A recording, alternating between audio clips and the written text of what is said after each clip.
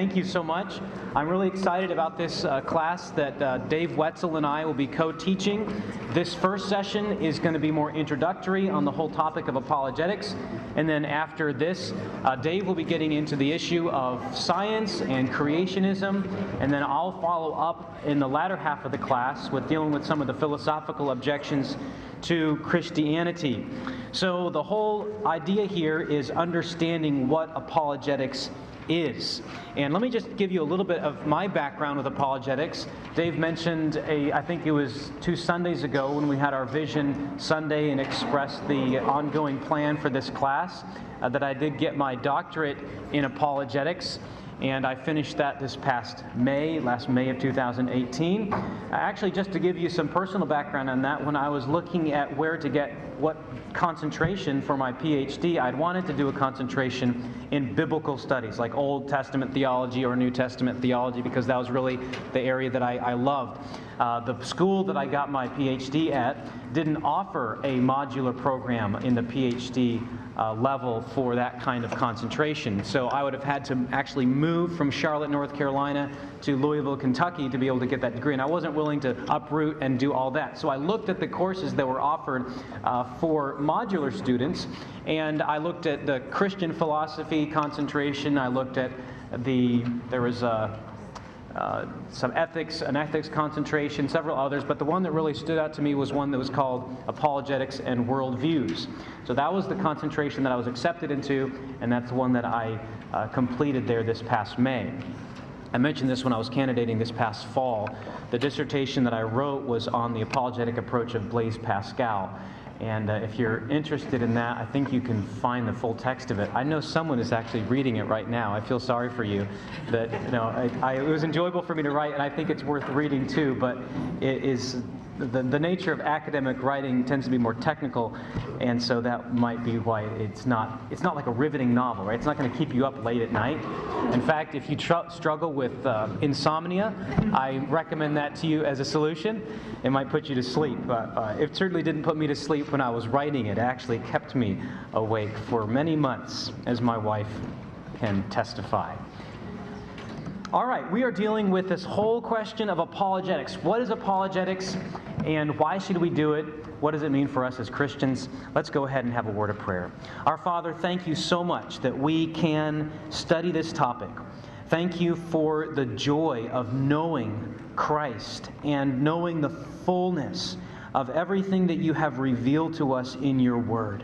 It is so precious to us, and we not only want to defend it with our minds, but commend it with our lives.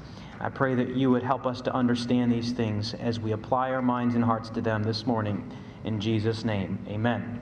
All right, I want us to do a little simple exercise, and that is evaluating the first couple lines in a very well-known children's song. What is one of the most well-known children's songs? First one that comes to your mind.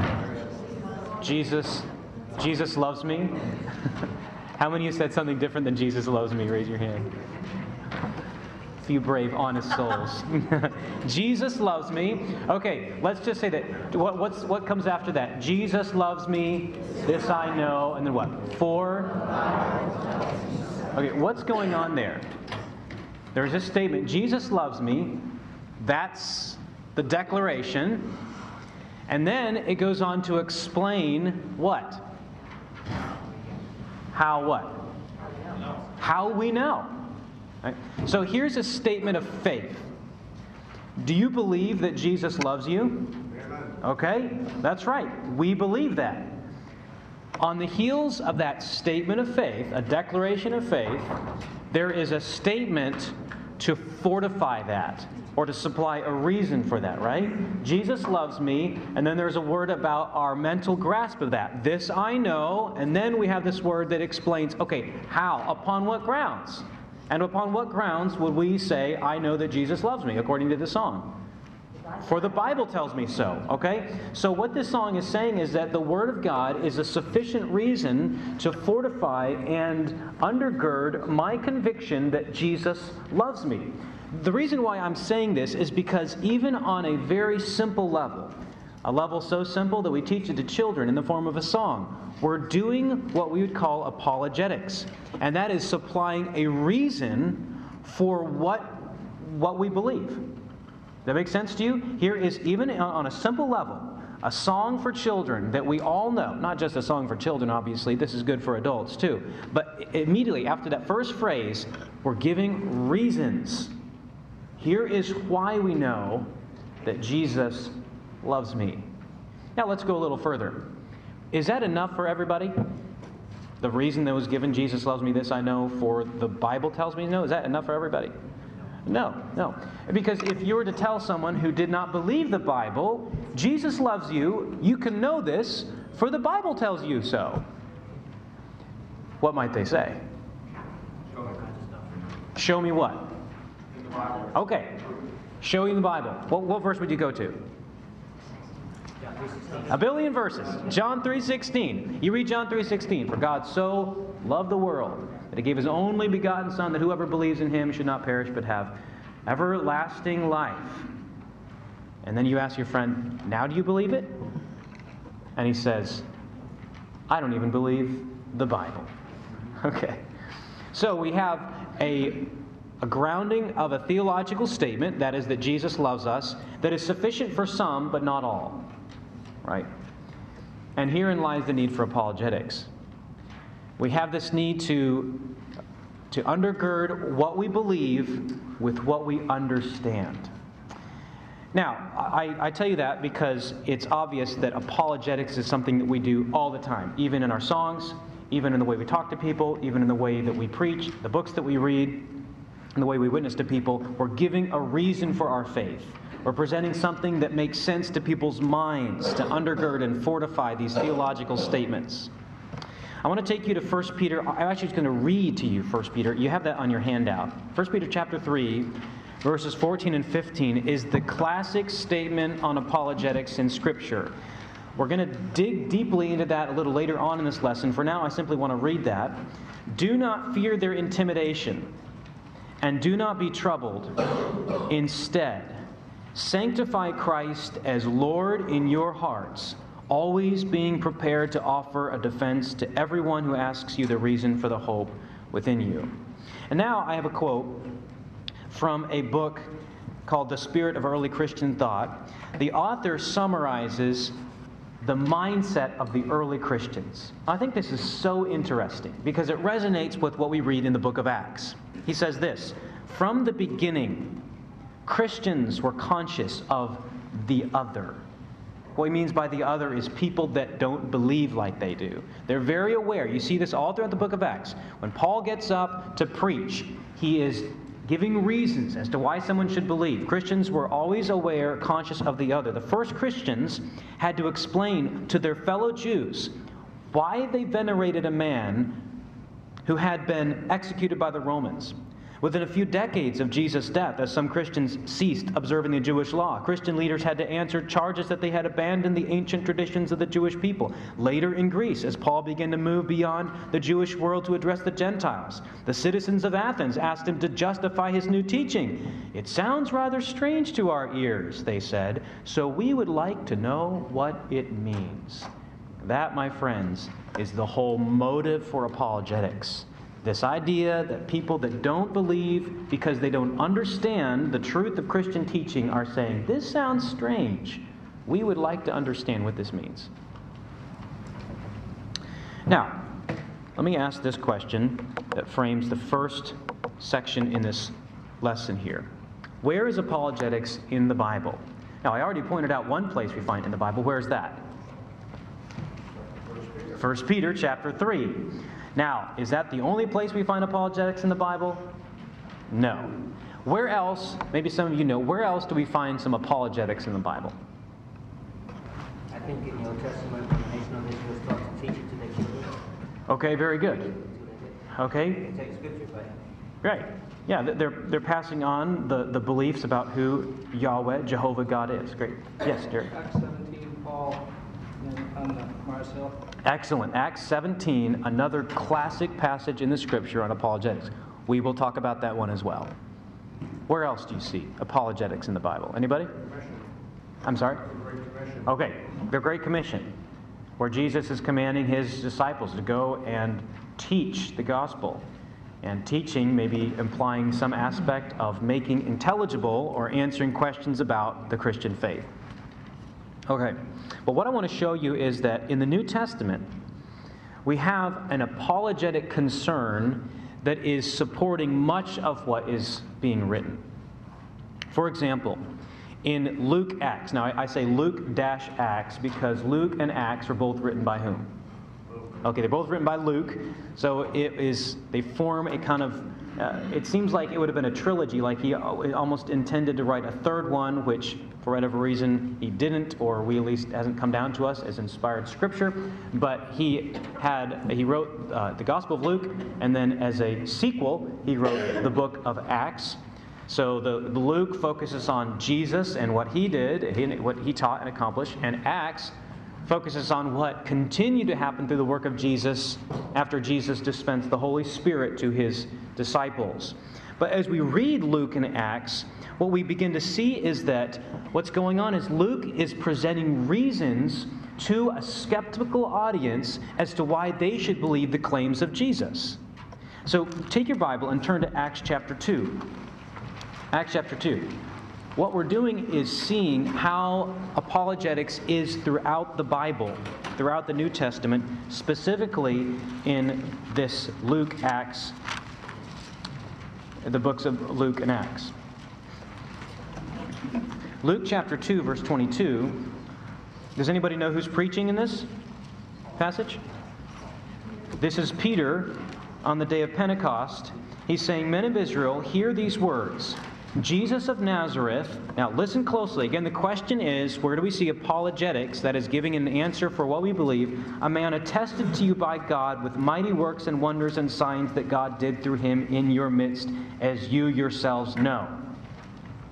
Where's the apologetics there?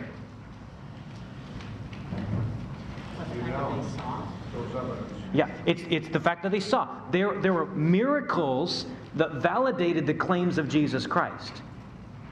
Jesus said things like, "I and the Father are one." You don't make a statement like that without backing it up with something miraculous. And Jesus backed up his miraculous teaching with signs, with miracles. And Peter is saying, "I'm proclaiming to you that this man is the anointed Christ." And you want to know why you should believe that? Because he did miracles. In fact, here is the ultimate miracle. What is the ultimate authentication of Jesus' identity? Anybody know? What's the ultimate authentication of that? The resurrection from the dead. And that's what Peter proclaims. He says, God has declared Jesus Christ as the Son of God. How did he authenticate that? By the resurrection. You saw the empty tomb. Over 500 people saw Jesus alive at one time. We have seen him. That's apologetics. It's presenting a reason to believe. We also see this in verses 32 through 33. This is where he does focus on the resurrection. This is Acts chapter 2. "This Jesus God raised up, and of that we all are witnesses. Being therefore exalted at the right hand of God, and having received from the Father the promise of the Holy Spirit, he has poured out this that you yourselves are seeing and hearing." Now, that would have been good evidence for people that were skeptical about the identity of Jesus. But what about Jewish people that were steeped in their traditions and scriptures who are wondering, how in the world is this consistent at all with the Old Testament? Well, that's why you have Peter quoting so much of the Old Testament. What is he doing? He's presenting reasons to believe to people who already believe the Old Testament, and he's saying, see, what Jesus is doing is not in contradiction with, but it complements exactly what you already believe. He's presenting reasons to believe. He's doing apologetics. There's another interesting theme throughout Luke Acts, and that is this whole presentation of the Christian faith as not antithetical to government. Because there was a lot of concern here that the Christian sect, if you will, or the group of Christians were planning to subvert the government or to overthrow government. And you see a concern in Luke's writings to say, no, Jesus is not anti-government. Paul is not anti-government. Peter is not anti-government. Does that mean they obey the government in every respect? No, it doesn't. It means that they have a higher authority, but it is not the agenda of Christianity to supplant the government. That's an apologetic concern. That's what we call a political apologetic. Do you remember one very famous case in which Jesus expressed the importance of loyalty both to Caesar and to God? Remember they brought him the tax, a coin, and they said, is it lawful to pay tax to Caesar or not? They thought that he had trapped him. They thought that if he said, well, no, then he was going to stoke the ire of the Jews. If he said yes, it is lawful, then he was going to stoke the ire of the Jews. If he said no, it's not lawful, then Jesus would be a mere insurrectionist. And yet Jesus said, render to Caesar what? The things that are Caesar, and to God the things that are God's. What is Luke's point in that? It's an apologetic concern saying, no, Jesus' agenda is not to overthrow government. He said himself, my kingdom is not of this world. And that Jesus ultimately will overthrow every government as the King of Kings and Lord of Lords and himself reign forever. But for now, this is the nature of Christianity, coexisting with human governments, although answerable to a higher government. You see this also with Paul in the book of Acts. There are many incidences in which Paul has run-ins with the authorities. And what is Luke, as the author of this book, what is Luke concerned to do? Luke is concerned to present Paul as being a law-abiding citizen. In Acts chapter 16, Paul was preaching the gospel. There came this demon-possessed girl who had some ability to tell the future and was making a fortune for her owners. Paul cast the demon out of her. They lost their hope of income. They get mad, they throw Paul into jail, and they accuse him of causing a riot. What is Luke's point in one of the points that he has in recording that event? Paul didn't cause that riot. Paul was just preaching the gospel. What about the riot in Ephesus? You have this massive group of people that have thronged into the gathering place. And for the space of hours, they're saying, great is Diana of the Ephesians, great is Diana of the Ephesians. And it takes the city clerk to come in and calm them all down. And Luke's point again in recording that is one of the things that he wanted us to understand is Christianity is not a religion of insurrection. This is not a religion meant to overthrow the government. Why is this important? It's important because it's defending and commending the cause of Christ. This is apologetics that's going on here. Let's go to Acts chapter 17 now.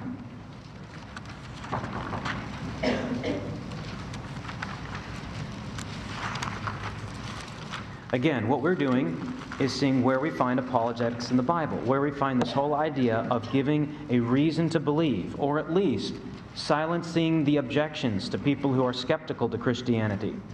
Acts chapter 17 is one of the most interesting incidents of apologetics in the book of Acts, because unlike most other dialogues that Peter or Paul is having with people, in this dialogue, Paul is speaking not to Jews, but to whom? He's speaking to Gentiles. Jews have their scriptures that they already believe. And so when Peter and Paul are reasoning with Jews, what did they use when reasoning with Jews? Yeah, they're using the Old Testament.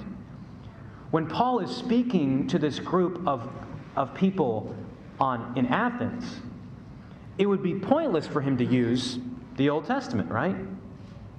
They don't know it. If they know it, it doesn't really carry any weight with them. So what is Paul going to do when trying to commend Christianity, when trying to explain Christianity? Because they've already heard it, and they've heard about the resurrection from the dead, and they're thinking that is ridiculous. And Paul goes through the city of Athens, and he begins to see some things that are even more ridiculous. He sees idols. He sees a monument that says, "To the unknown God," just in case we left anybody out. And so Paul begins to speak to them. He says in verse 22 of Acts 17, Paul, standing in the midst of the Areopagus, said, "Men of Athens, I perceive that in every way you are very religious." I think that he got a smile and nod from that. Thank you, we are, yes. A good public speaker. Way to begin by commending the audience. "For as I passed along and observed the objects of your worship, I found also an altar with the inscription, 'To the unknown God.'" And now here Paul gets down to business. What therefore you worship as unknown, this I proclaim to you. Now, notice very carefully what Paul is doing. He is snatching a candle of truth from their own beliefs to illuminate the inner inconsistencies of their worldview. Paul is snatching the candle of truth from their own beliefs to illuminate the inner inconsistencies of their worldview. Why does he do that? To open up their worldview for something that is actually true. And that is what good apologetics does. It says, now, if you believe that and you believe that, these things don't match. So now we've got this tension within your system of beliefs. Maybe you should abandon that. That's what Paul is doing here. And you see how he does that. Because he is saying, I've observed your idols, and I've also read your poets. And your poets say, for example, in verse 28, in him we live and move and have our being. Even some of your own poets have said, for we are indeed his offspring. Now, if we are in fact the offspring of God, why do you represent God as if he's made out of things like wood and stone and gold and bronze? Now, surely this is ridiculous. Surely if in him we move and have our being, he cannot be contained by us, by your temple. Surely he is the one that created heaven and earth. And if that's the case, why should it be so ridiculous that he would raise a man from the dead? You see what Paul did? He just snatched the candle from their own poets who had a glimmer of truth to illuminate the vast inconsistencies within their worldview. And what is the result of that kind of thing? Taking these cherished cultural items, the poets and the worship of many deities, to say something's wrong here, you can't have both. Now, is it so unreasonable to suppose that God could raise a man from the dead? Is it so unreasonable to suppose that God has now overlooked these times of ignorance and now is saying, there is going to be a day of judgment? What happened? Well, look at verse 32. The response of the people in Acts chapter 17 on that hill, the Areopagus, typifies the response that we still get when we present a reasoned explanation of the gospel. And that is this: some mocked,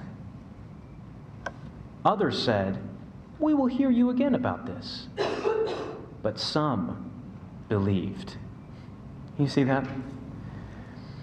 This is a threefold response. There can be mockery, that's to be expected. There might be interest, that's to be hoped for. And there might be faith. That is to be longed and prayed for, the ultimate goal of apologetics. But you see what's going on here. There is an apologetic concern undergirding the book of Acts, as it did also Luke. Now, so we see that the whole question is where's apologetics in the Bible. We see this also in other of Paul's writings, in Romans 1. We don't have time to get there right now. Also in 1 Corinthians 15. So let's go to there. Let's go to 1 Corinthians 15. We're still on Paul's writings. 1 Corinthians 15. Now, those of you who know 1 Corinthians 15, what proposition of the Christian faith is Paul defending in this chapter? What is it? The resurrection. The resurrection that was cast in doubt for whatever reason there in the church of Corinth. And what reasons does Paul present as to why one should believe in the resurrection? Well, he says this in verse 3, for I delivered to you as of first importance what I also received, that Christ died for our sins in accordance with the Scriptures, that he was buried, that he was raised on the third day in accordance with the Scriptures. What phrase did he repeat there? In accordance with the Scriptures. That's important for those who already believe the Jewish Scriptures. What is going on here is not in conflict with God's prior revelation. But here is what he says to silence all doubts. Verse 5, and that he appeared to Cephas, that is Peter, then to the 12, then he appeared to more than 500 brothers at one time, most of whom are still alive, though some have fallen asleep. Why is it important that some are still alive at that point? That's right. You can say, Paul is essentially saying, and if you are still wondering about that, you can go ask them. He is presenting an evidence for the Christian faith. You see this apologetic concern. Now, that's in Paul's writings. Let's turn to John's writings, and I will only point out two passages here. Go to the book of John, chapter 1. We don't normally think about John addressing in an apologetic way the skeptical minds of Jews and Greeks. But what is going on with John's use of the term word there in verse 1 is very interesting. The Greek word is logos, which to the Greeks would have evoked this idea of the cosmic order that brought the universe into existence. John here is doing a similar thing to what Paul did on Athens. He's drawing from something in their worldview that they already accept, and he's demonstrating how that Christianity makes it is so much superior to that. You know about the Logos, you know about this eternal word, this eternal logic or reason that governs the cosmos. In the beginning was the Word, and the Word was with God, and the Word was God. But now John makes the most astonishing claim about this Logos. And that is something that the Greeks would never have believed. And that is, the Word became flesh and dwelt among us. You see, they had this idea that there was a vast difference between the spirit world and the physical world. And yet here in the Christian faith, we believe that God Himself has come in the flesh as Jesus Christ. John is giving a statement that would resonate with the philosophy of the Greeks at the time, and yet also with the Jews, because this would have reminded the Jews of a passage in Proverbs 8, where you have this personification of, does anybody know? Wisdom. Wisdom is personified here as being present with God at creation. And so both to Jews and to Greeks, John is commending the truth of the incarnation of Jesus Christ. He's giving a reason to believe. Second, in John, I want you to turn to John chapter 20. Why does John record all these miracles? Again, there is an apologetic concern here. John chapter 20, we'll read verses 30 and 31. Now Jesus did many other signs in the presence of the disciples, which are not written in this book. But these signs are written, why? So that you may believe that Jesus is the Christ, the Son of God, and that believing you may have life in His name. John is presenting reasons to believe. What are these reasons? These reasons are the miracles that Jesus has done. And here's why you should believe. We find apologetics in Luke Acts, in Paul's writings, in John's writings. And then let's go to that classic text that we began with, 1 Peter chapter 3. Okay, 1 Peter chapter 3. Again, what we're doing is seeing where we find apologetics in the Bible, particularly the New Testament. It's important to note the context of 1 Peter 3 and the epistle of Peter.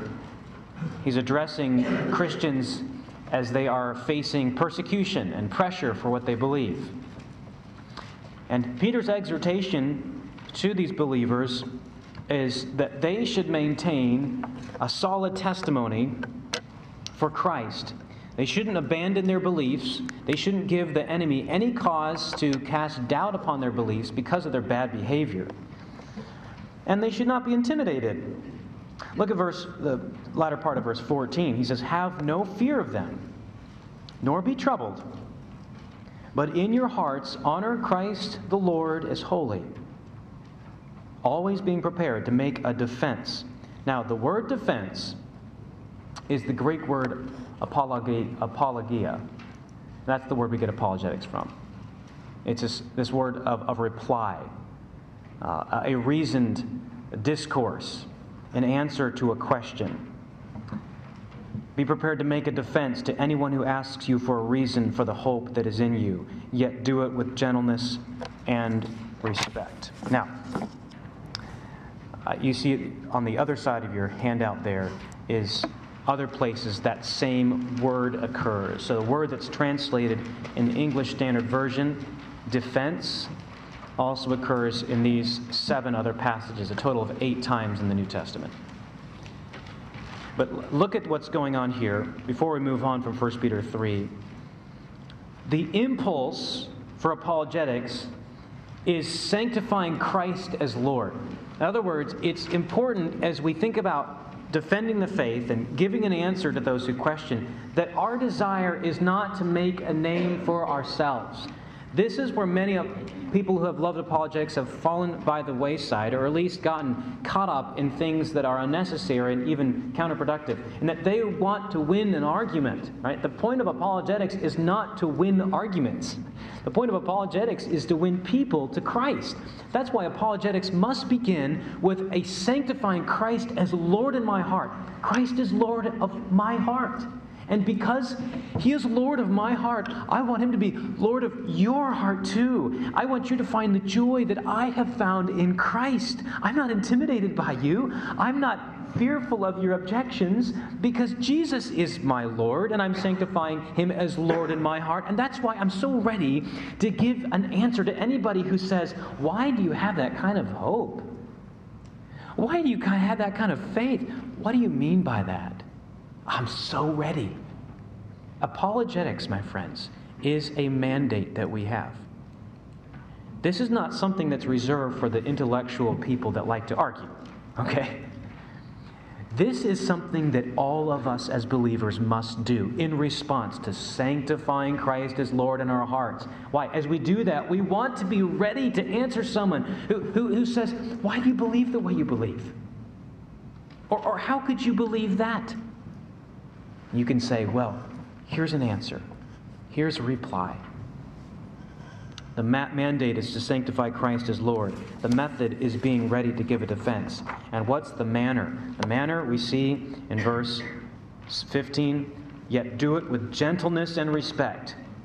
My friends, this is something that Christians have often failed to do in apologetics. I've watched apologetic debates between a Christian and an unchristian, and it seems like all the Christian was trying to do was to slam and corner and tear apart. Now, there is some intellectual sparring that must take place, but the manner in which we do apologetics as Christians should be with respect and gentleness. Why? Because we're trying to win them, not just win an argument. And good conscience and an irreproachable testimony. I love this. So that when you are slandered, those who revile your good behavior in Christ may be put to shame. They don't have anything bad to say about you. If you're going to slander a Christian, you can't slander them. This is ideally. You shouldn't be able to slander them because of anything that they have done wrong, because they have an irreproachable testimony. That's apologetics right there. Now, that takes us to this final question, not a final question, but the next question. You see I have 3 more on the sheet here. I want to define apologetics. Christian apologetics means commending God's wisdom, its truth, goodness, and beauty as displayed in the cross of Christ. I want to take a little time to explain what I mean by that. We often think of apologetics in terms of making an argument or defending against some sort of rational attack on the Christian faith. But what I want to tell you is apologetics is broader than that. It does involve the mind. It does involve arguments. It does involve these kinds of this rational argumentation. However, it also involves the character of the apologist. It also involves what we'll call beauty. So, here's what, those 3 blanks, here's what goes in those blanks. Apologetics requires propositions, plots, and practices. Propositions, plots, and practices. Now, those 3 words correspond with what I have in between the dashes: truth. Actually, I swapped goodness and beauty.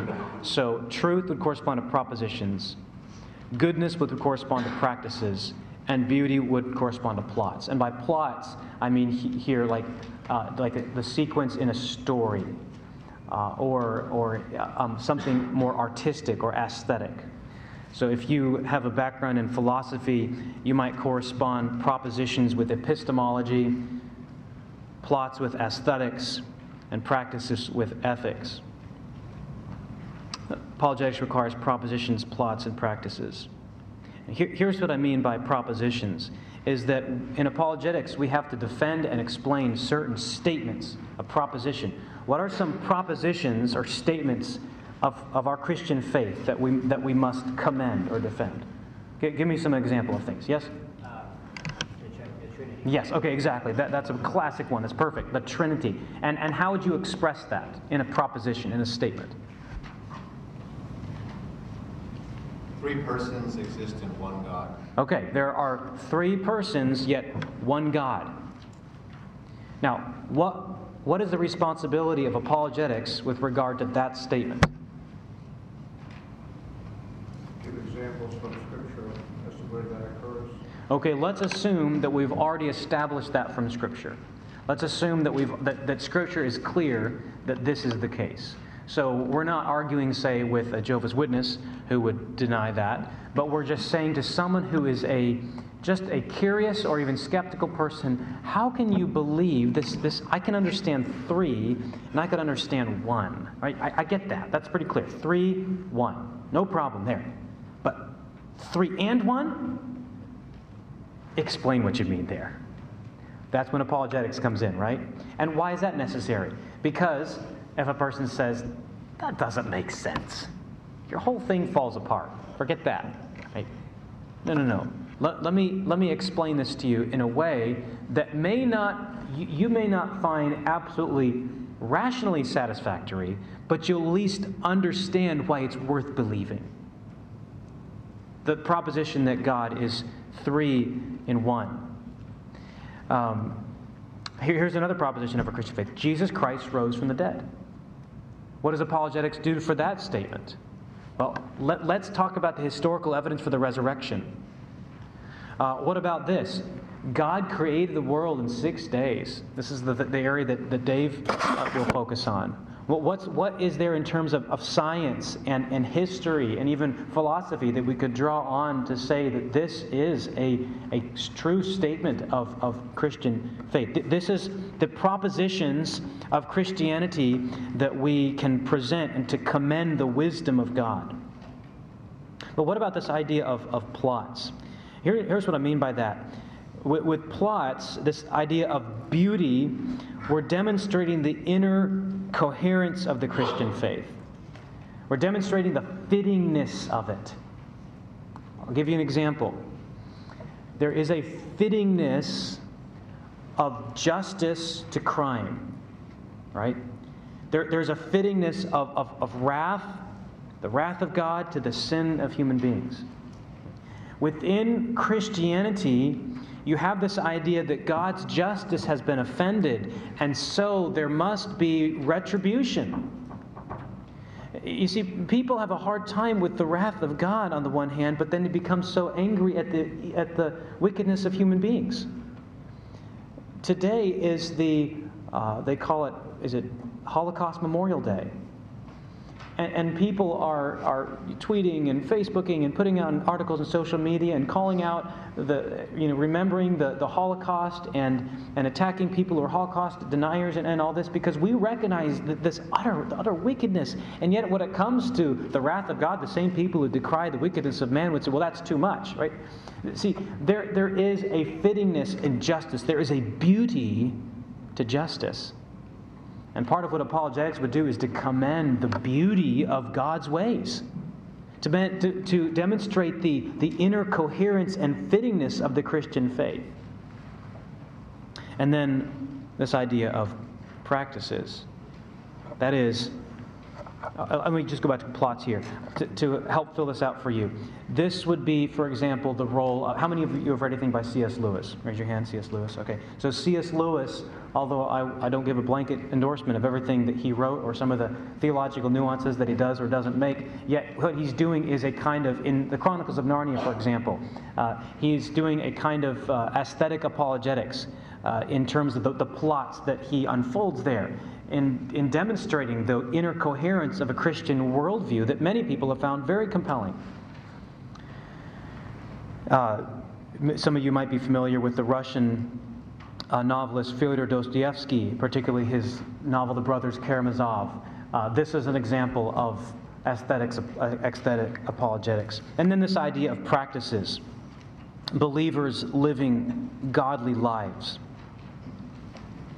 Someone has said this: every Christian represents a crucial premise. And together these premises comprise the socially embodied argument, which is the body of Christ. That is the church, the people of God.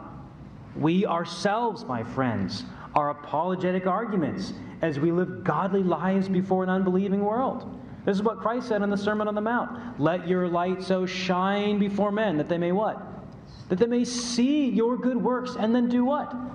Glorify your Father which is in heaven. That is, that the very things that you and I do in living holy lives, in living loving lives, has the amazing power to commend the wisdom of God in bringing people who once were lost in sin, transferring them into the kingdom of His dear Son, transforming their lives so that now they are displaying the glory of God.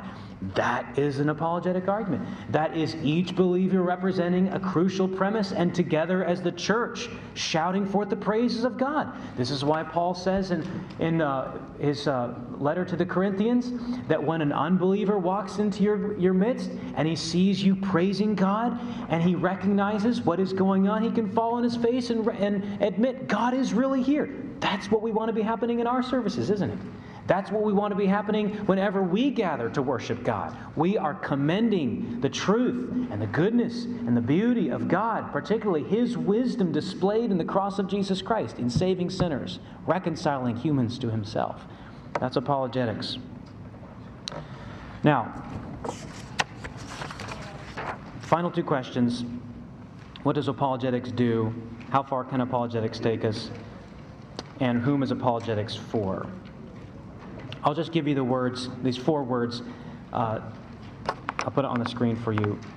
Defense, vindication, refutation, and persuasion. You don't have time to develop that. Defense, what's been called negative apologetics, says Christianity is not unreasonable.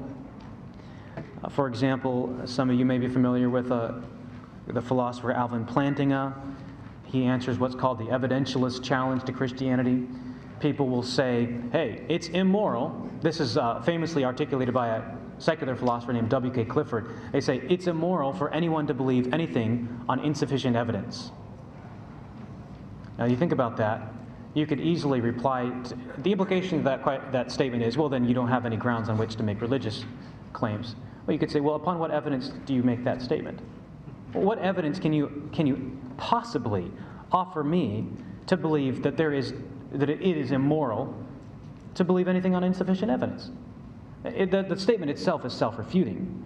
And so a clear thinker can see right through that, and that's what we call negative apologetics. We can say, well, Christianity is not unreasonable. You're trying to say that I am somehow sub-rational for believing that there is a God, and that this God has revealed Himself in Scripture, and that this scriptural God has revealed Himself in the person of Jesus Christ. Well, that is not sub-rational.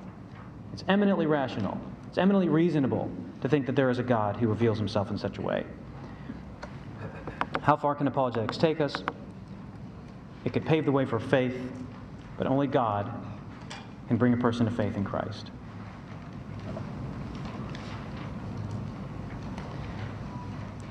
Apologetics is not in the business of defending God, nor of tweaking theology to make it more palatable to a secular mind. That has been the danger of many apologists. It is simply to explain the Christian faith as it is.